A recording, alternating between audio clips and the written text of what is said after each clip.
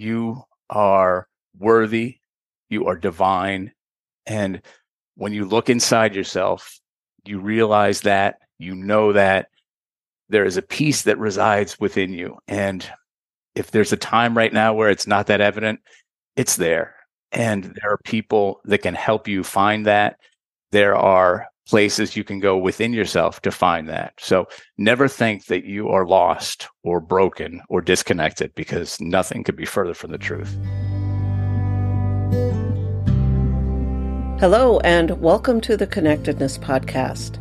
Just as you might have guessed, I talk about connection and connectedness on this podcast, our connection with everything in the world around us. Whether you see it or not, we're all connected, and it doesn't matter if it's our dog, our cat, our God, our body.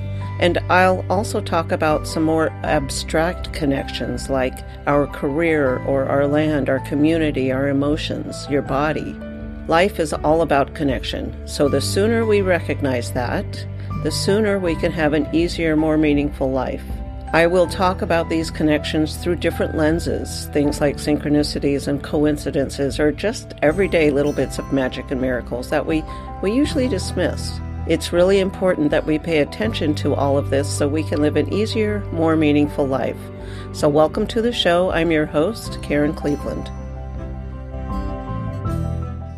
Welcome back to the show, everyone. I am very excited to announce my guest today. Tom Walters is a meditation instructor and host of the Zen Commuter and Calmer in 5 podcasts. With over 40 years of meditation experience, he helps his students learn and continue a daily meditation practice. He assists practitioners understand their power and divinity by sitting each day, connecting to life and their own internal calm, which completely speaks to me. I so appreciate this. Welcome to the show, Tom.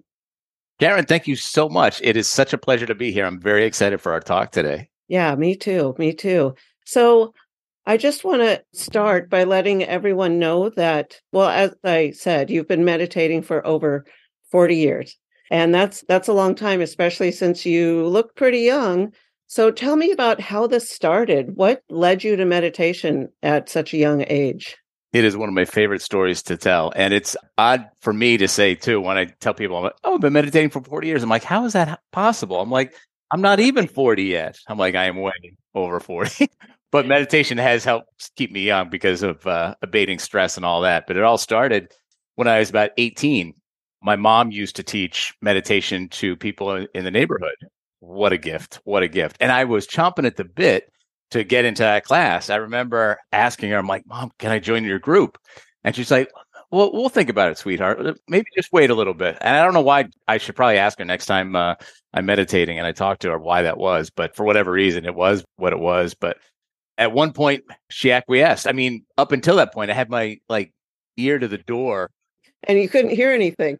Yeah, exactly. I could hear a little bit. I'm like, I don't get what they're saying. I'm like, it sounds kind of cool, though. And then one day, my mom, for whatever reason, acquiesced and had me join the group. And that was the start of a beautiful, beautiful life.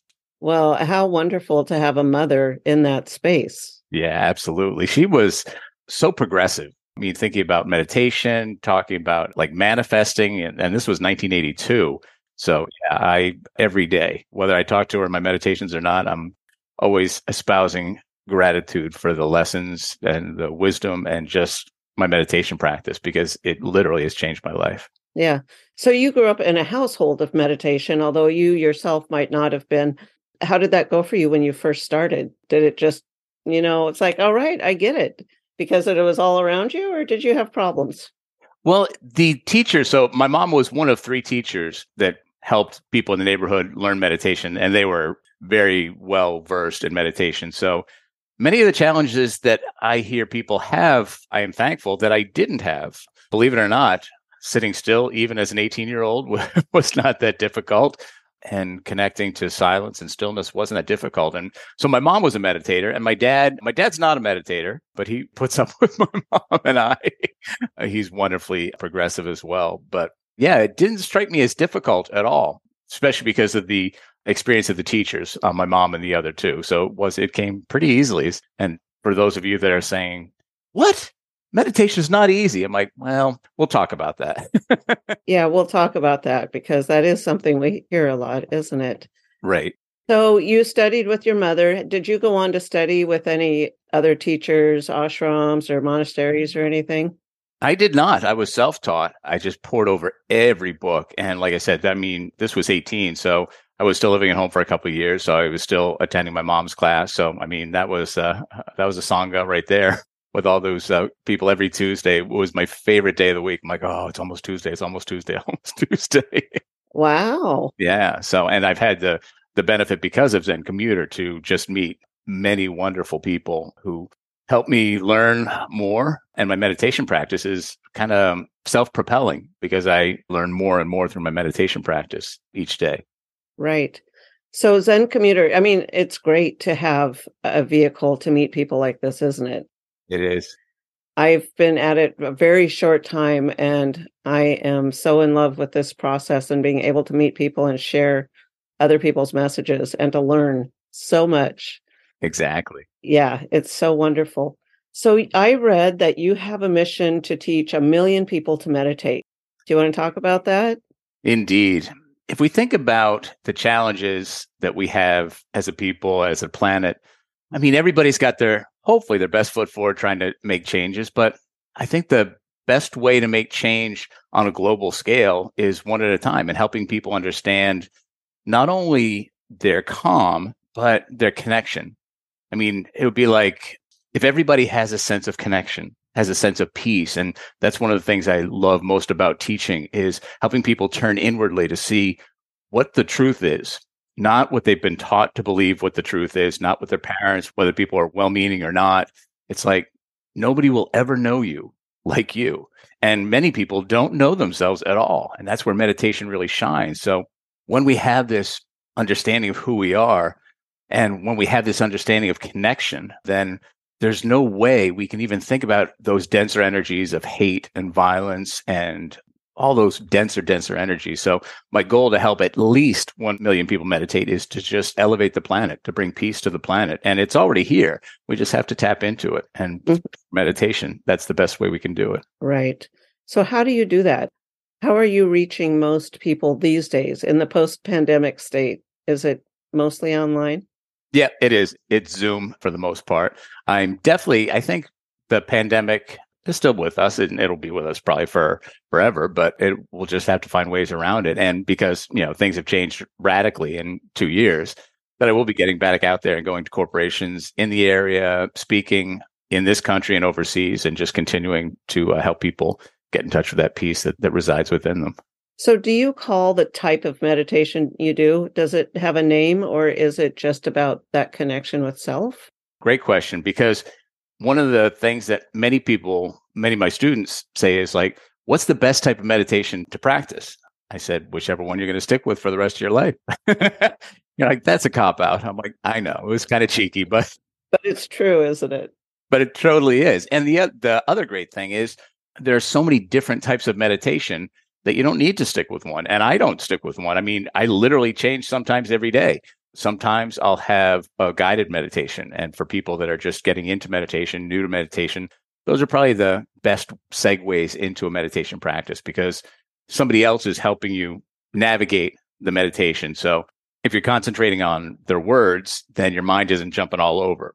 But with that said, some days I'll just set my timer for like 20 minutes and I'm like, cool. It's going to be an open meditation. I'm just going to notice what's here, the sounds, the thoughts, the absence of thoughts, just everything, and just take it all in. So it changes day to day. So when I teach, I would say that there isn't one school. I mean, there are just so many varied and wonderful practices, whether it be Zazen or Tonglen or metta meditations, where each has their own value. So I'm kind of all over the board, but basically a focus of breath, body awareness, and visualization.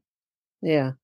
Do you mind sharing what your daily routine is? I know it changes, but is it 5 a.m, or how does that work for you? Oh, I love my mornings. Man, oh man. I love to share it. Thank you. So basically, when I get up in the morning, I don't even leave bed. So I'm fully awake, but I ground myself in this moment and in this place. So I literally sit in my bed and I just kind of trace the pattern of the ceiling, and I look around the room, and I just pretty much get myself into this space. And it's not a long process. It's about 3 minutes. I don't grab my phone. I don't jump out of bed. But after that, 5 minutes of getting myself grounded, then I throw on some sweats and take a walk out in nature. And I just walk through the woods to a university that's nearby. And I sit on the bleachers as the sun is coming up. And I meditate for 20 minutes, bathed in sunshine, sometimes rain. We'll talk about that a little later too. But then I walk back home and I study Italian, take a shower, get some breakfast, and then doing my Zen commuter stuff and all those things there. And then on the other end of the day, same thing. So I'll do 20 minutes of meditating at night. Now, admittedly, many times those meditations end up, and people always think this is a cop out, they start off as meditations and then I end up. Yeah. But at least you're getting to sleep easily, right? Yeah, it's the deepest sleep ever. That's one of the great things too when I do fall asleep meditating. So at night. Yeah. Okay. I have two questions on what you said. One is, how do you deal with distractions? If you're outside meditating for 20 minutes, there's noises, there's rain, there's dogs. How do you deal with that? Great question, because many people ask me that question. And I'll be honest, when I first started meditating, I was I'd say angry, but when I was meditating, I had to have everything absolutely quiet. I'm like, and back in 82 and where we were living, it was actually pretty quiet. But even if a car went by, I'm like, oh, trying to meditate. I laugh at those times, laugh at getting upset while I was trying to meditate. But now to your question, I either incorporate them into the meditation as a focus, or I just make my way back to my breath. So anytime, whether it be a thought, whether it be a sound, we can acknowledge it. We definitely don't want to push it away. If we, even as I just expressed back in the day, I'm like trying to push quiet. Like, no, now I just incorporate those into my meditation. And if it's an open awareness meditation where I am literally just taking in all the sounds and sights and smells around me, it's easier. But to your point, if it is not an open meditation and I've got my breath and I hear something, like, cool, I acknowledge it. And then just bring my attention back to my breath. It's just like a sound will just be the same as a thought. So if we ever have a thought that becomes intrusive, we don't push it away. We acknowledge it. Cool, I'm thinking. Let's go back to my focus, whether it be a mantra, whether it be your breath. And there are many times that I've had quasi-open meditations where I have been in a place where it's very noisy. In fact, just the other day, I was at the bleachers meditating. It was later than I usually get there. I get there usually around 7 a.m. And this was like 9:30. And there was a guy he was literally mowing the baseball diamond, the outfield, and there were kids playing lacrosse on the other field. Believe it or not, I just brought my attention there and just did what I said, brought my attention back to my breath and just went back. So. Right. Yeah. It's truly a practice, isn't it? It really is. And admittedly, there are days where it's going to be easier than others. I mean, sometimes if I do get to the bleachers late and there's a game going on, I'm like, okay, you know what? I know I'm good, but I don't know if I'm feeling that good today. I'll just go home and do it there. Right. What general area of the world are you in? I know you're in the U.S. You're on the East Coast? Yeah, exactly. Nashua, New Hampshire, which is about 30 miles north of Boston. So I love it here because within an hour, I can be city, woods, ocean, mountains. It's perfect. It's great. Yeah. Now, where are you? I'm in Seattle, so I definitely have mountains and ocean and, smaller cities close by. Oh, that's beautiful. Yeah, I love it here. So tell me about the Italian. That sounds exciting. Why Italian? Are you going to Italy? I've been to Italy 4 times now. Yeah, absolutely. I love that part of the world, and I am part Italian. And even though my Mediterranean looks have left me or never arrived, like, wow, you do not look like an Italian man, but I've got a whole bunch of stuff in there. But yeah, so I've been teaching myself Italian. I've been to southern Italy mostly. Haven't gone northern yet. I think next time I go to Italy, I'll be venturing north to Tuscany and Bologna and those places. But right now it's been Positano, Sorrento, Capri, Rome. Oh, it's just so beautiful. Yeah, I think so too. Now I've been kind of in the central northern Tuscany and Rome, and I want to go back, but there's so many places calling my name. So it sounds like you got a wanderlust as well. Yeah, definitely. Definitely. We never know where life is going to lead us. It's been crazy just being open and following the call. So, I love the way you put that because that's one of the greatest benefits of my meditation as well. It's just an openness. And one of the things, even at 59, I'm like, when I sit down to meditate, I never know what I'm going to experience. Sometimes it's going to be just a traditional meditation where I focus on my breath and my body, and I wake up or, open up my eyes and I'm like, oh, cool. There's this world. Other times stuff happens in my meditations. I'm like, I can't even comprehend that. I cannot even comprehend that. I'm like, I know you're giving me a spoiler somewhere, universe, but I'll pick it up later because right now my mind isn't figuring out what you're putting down. right. It's like, say that again. Wait, what was that? Yeah, exactly. And many times what my guides in my meditation will say, yeah, we're just letting you know that something to put in the, kind of on the fridge to think about. You don't need to know it right now, but just to let you experience something right now. Something's on the way. Yep, exactly. But so great to be in a space where you can accept it and go with it instead of this thing coming up and then being, angry or thrown off course or whatever it might be. What's interesting, because when I was younger, it wasn't that it wasn't easy, but there's a lot of ego, as I guess there is when you're younger. But I was like my brain is pretty sharp. I'm like, I can figure out anything. So whatever, if an issue came up or something came up in a meditation, I'd like try to think it to death. I'm like, what does that mean? What does that mean? What does that mean? And obviously later on in meditations, my guides help me understand. It's like, dude, your brain is sharp, but it's not everything. You've got a heart, you've got a soul, you've got a connection to all things. Like, just let it happen. Let it happen through all three things and give up the ego. And sometimes you're not going to know, and that's okay. And it's wonderful to come to a place and to talk about this because it wasn't anxiety per se, but like I said, I was a seeker way back in the day, a seeker with an ego. And now I'm still a seeker without ego, or try to be as little ego-less as possible. Right. I mean, that's the lifelong process, I think. So are there any myths you want to dispel about meditation that people come to you with all the time? Fantastic question. Absolutely. Because in many of my courses that I'm teaching online, I mean, there's a whole section where we just spend a day or a lesson talking about all the things that people think meditation is and what it isn't. I think the biggest one is that to meditate, you need to clear your mind. That's probably the hugest one. And I tell people as non-judgmentally as possible, I'm like, if you're finding a teacher that tells you, okay, let's start by clearing our minds. I'm like, ooh, that's probably not somebody who has the fullest grasp on meditation, respectfully. Right. Because our minds are meant to think. Yeah.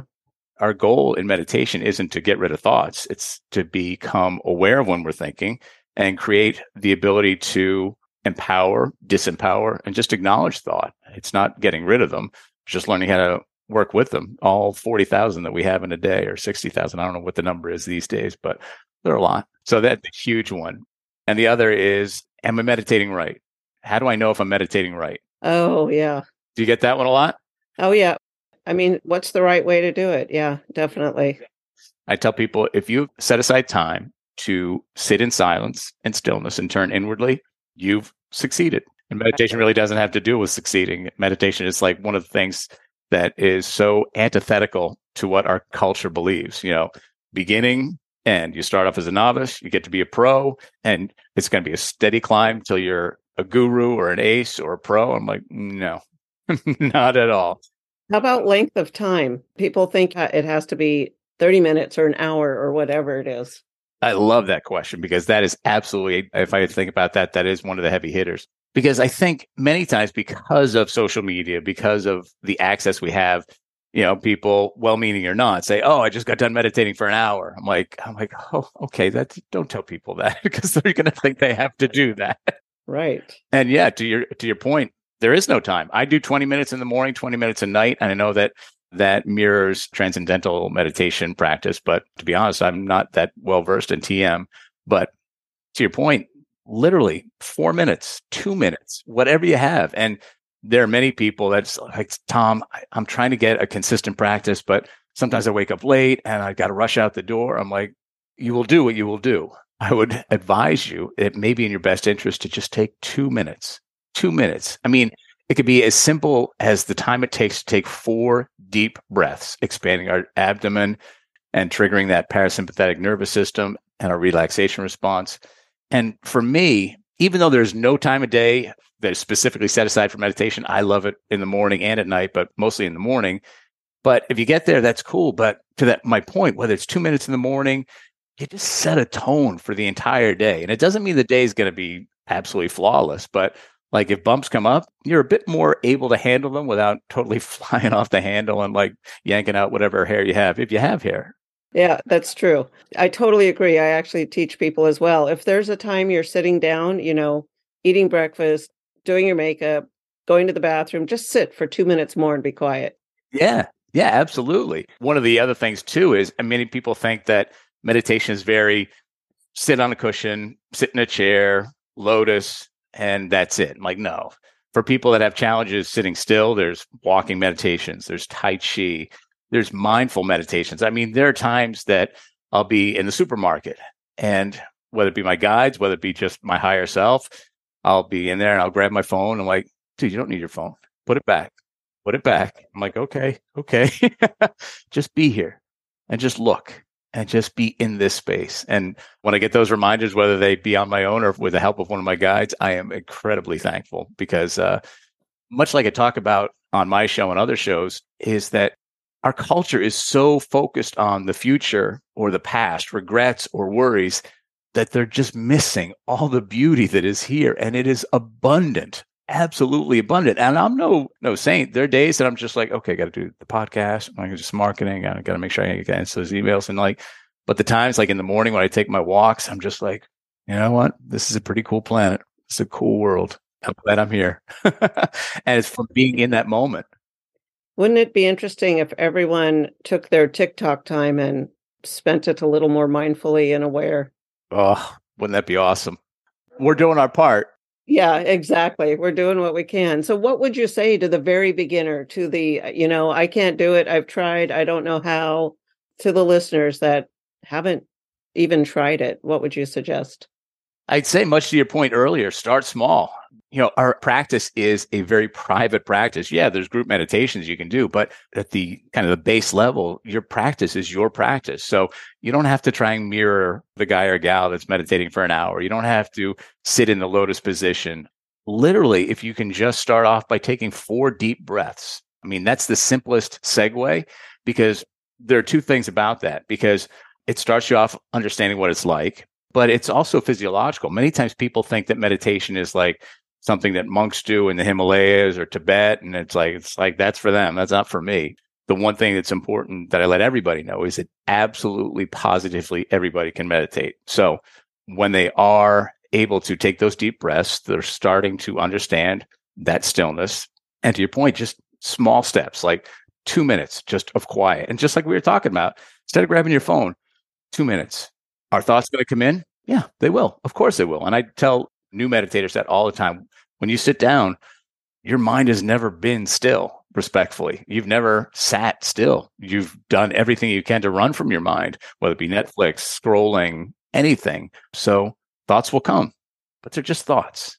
And not every thought that enters your mind is real. In fact, many people might think I'm crazy, but like every thought is fictitious. We empower it. As a culture, we empower thoughts, but that doesn't make them real. They're all just, I don't want to say ramblings, but they're creations of our mind. So when you're sitting down to meditate, you will have thoughts, but just bring your focus back to your breath. And it doesn't even have to be a breath. If you're having trouble sitting down, just walk in the woods and just take in the woods. It could be a traditional walking meditation, which we can probably get into some other time, maybe when you're on my show. But yeah, just start slow. That's the biggest thing. Know that there's no way you can do it wrong. If you set time aside that you can't do it wrong, start off slow, 1 minute, 2 minutes, and just build. And if you miss a day, no worries. It's not the end of the world. Be patient with yourself. Be kind with yourself, and just get back on the horse. Right. Actually, that reminds me, you talked about the monks in the Himalayas. What about thinking the purpose is for enlightenment? Like, what if we don't have that, oh my God, experience in it? Would you tell the listeners that's something they should expect or not expect? No, that's an awesome question. I love that question. And I'm definitely very reticent about, when I talk about my meditation, talking about the transcendent moments that I have, the moments where I connect with source or when I feel connected to all life, those moments will happen, but they don't happen that frequently. I'll be honest with you. Like there are times where I'm like, just like we talked about earlier, where it's just sitting, quieting your mind, turning inwardly, and then you're done. So one of the things I always talk about is having expectations or intentions. One of those words is not going to be serving for us. The other definitely will. If we expect something to happen, we're going to set ourselves up for failure. So if you're like, okay, I'm going to sit down and I'm going to get in touch with God, Buddha, whoever, I'm going to feel all things. I'm like, oh, no. Shh. They might happen, but don't expect them to happen. You can have the intention. I mean, many times I've got into meditation like, okay, guides, I don't know what's going on with this. Can you give me a hand? Sometimes I'm like, yeah, just think about this, think about that. And other times it's just like, cricket. I'm like, okay, guys, I guess I'm on my own. No worries. I'll figure it out. Exactly. So not expect it, but they will happen. And one of the things I love about teaching meditation in the corporate environment, I have some corporate people come to me. It's like, you know what? I want my staff to be able to pay more attention, to be more focused, to be more creative. Are those things that meditation can do? I'm like, absolutely they can. Absolutely they can. And one of the things I kind of grin because I'm like, it's so much more. And you're going to find out it's so much more because many people, like I said, have not had a still mind. So once they figure, I'm like, wow, cool. I'm being more creative and productive. And I've got the attention. And then they're like, it's still here. It's still. What is this? And then they either get those moments where they connect with source, but they just experience something so much deeper. And those are the moments, those are the transformation moments I just love when I'm teaching clients. I mean, no disrespect to people who are like, yeah, I want to be able to be more creative and focused. I'm like, those are great things. But that's for the corporate world. I'm like, oh, the world is so much bigger than the corporate world. Okay, I have to ask, when a corporation hires you, do some of the people then find out or realize this isn't the right place for me? I need to quit my job. Yeah, absolutely. Absolutely. And I'm pretty upfront with people when I'm telling the people that hire me to teach meditation. I'm like, a lot of people are just on autopilot.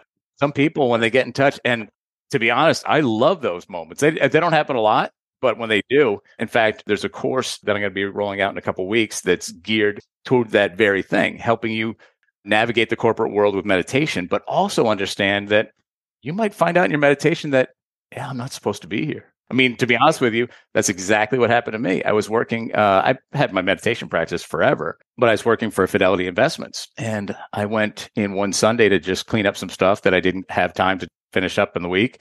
And literally out loud, I'm saying to myself, I'm like, okay, am I done here? Thinking to myself, did I do all the things I needed to do? And then my guides chimed in to say, you are done here. You're done here. And I heard it resound in my soul. I'm like, oh, you're telling me I'm done here. I'm like, you know what? I think you're right. So I spent another half hour typing up a letter of resignation and put it under my vice president's door. And the rest, they say, is history. Wow, how exciting. Yeah, that's awesome.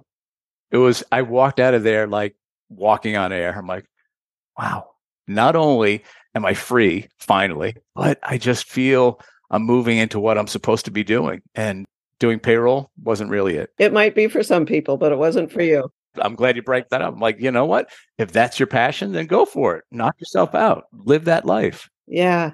There's something for making a decision that's aligned with your soul. I mean, that's awesome. That's perfect. Yeah, absolutely.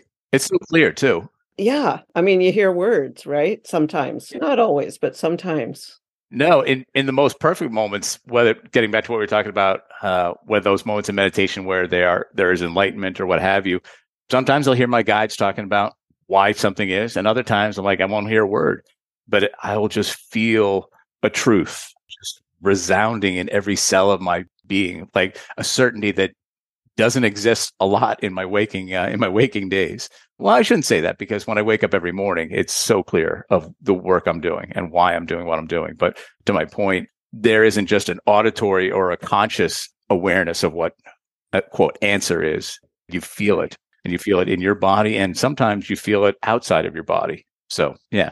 I feel like I could talk to you for another couple hours about you say little things in every answer that I want to go off on, but I know it'll just take this on forever. So what I do want to ask as one of the final questions is, what do you want everyone to know? If you could tell everyone in the world, this is it.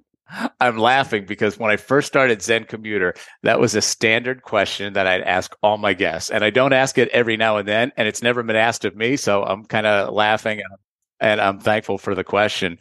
I think if I had the attention of everybody on the planet, I would say that you are worthy, you are divine.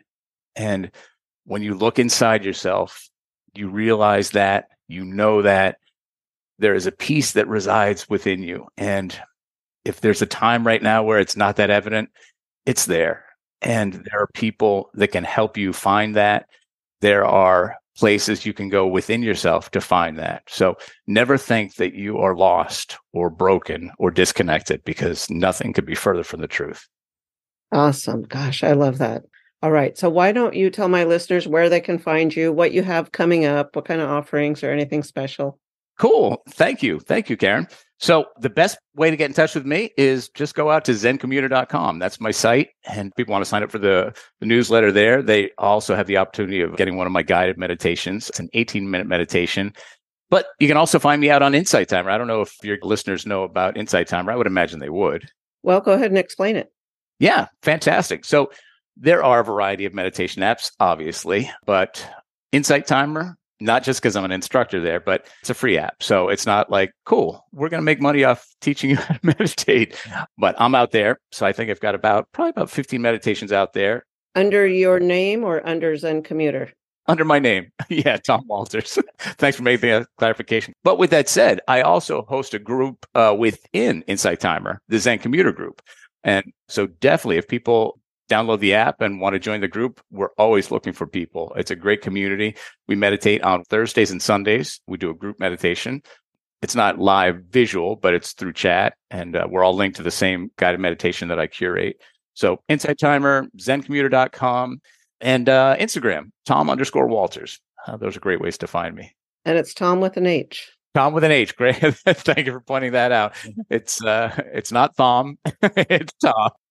That's right. All right. Well, thank you so much for being on the show. I really appreciate it. So much information and such a pleasure to talk to you. Oh, Karen, thank you. The pleasure is mine. And I'm looking forward to returning the favor and having you on Zen Commuter next month. So I'm looking forward to that. So whatever we didn't cover today, we'll cover then. Okay. That sounds good. All right. Awesome. Thank you. And I'll just say goodbye to the listeners for now. I hope to connect later. So bye-bye, everyone. If you enjoyed the show, don't forget to head over to RevKarenPodcast.com. That's RevKaren podcast.com. There you're going to find the tools for finding more meaning and happiness in your own life. Plus, if you have a story that you want to share with me, either on or off the air, be sure to look for that form. Make sure you follow me so you get notified when new episodes drop. And also, I'd love to connect with you in my Facebook group, Connectedness with Rev Karen. So head over to RevKarenPodcast.com. I hope to see you there.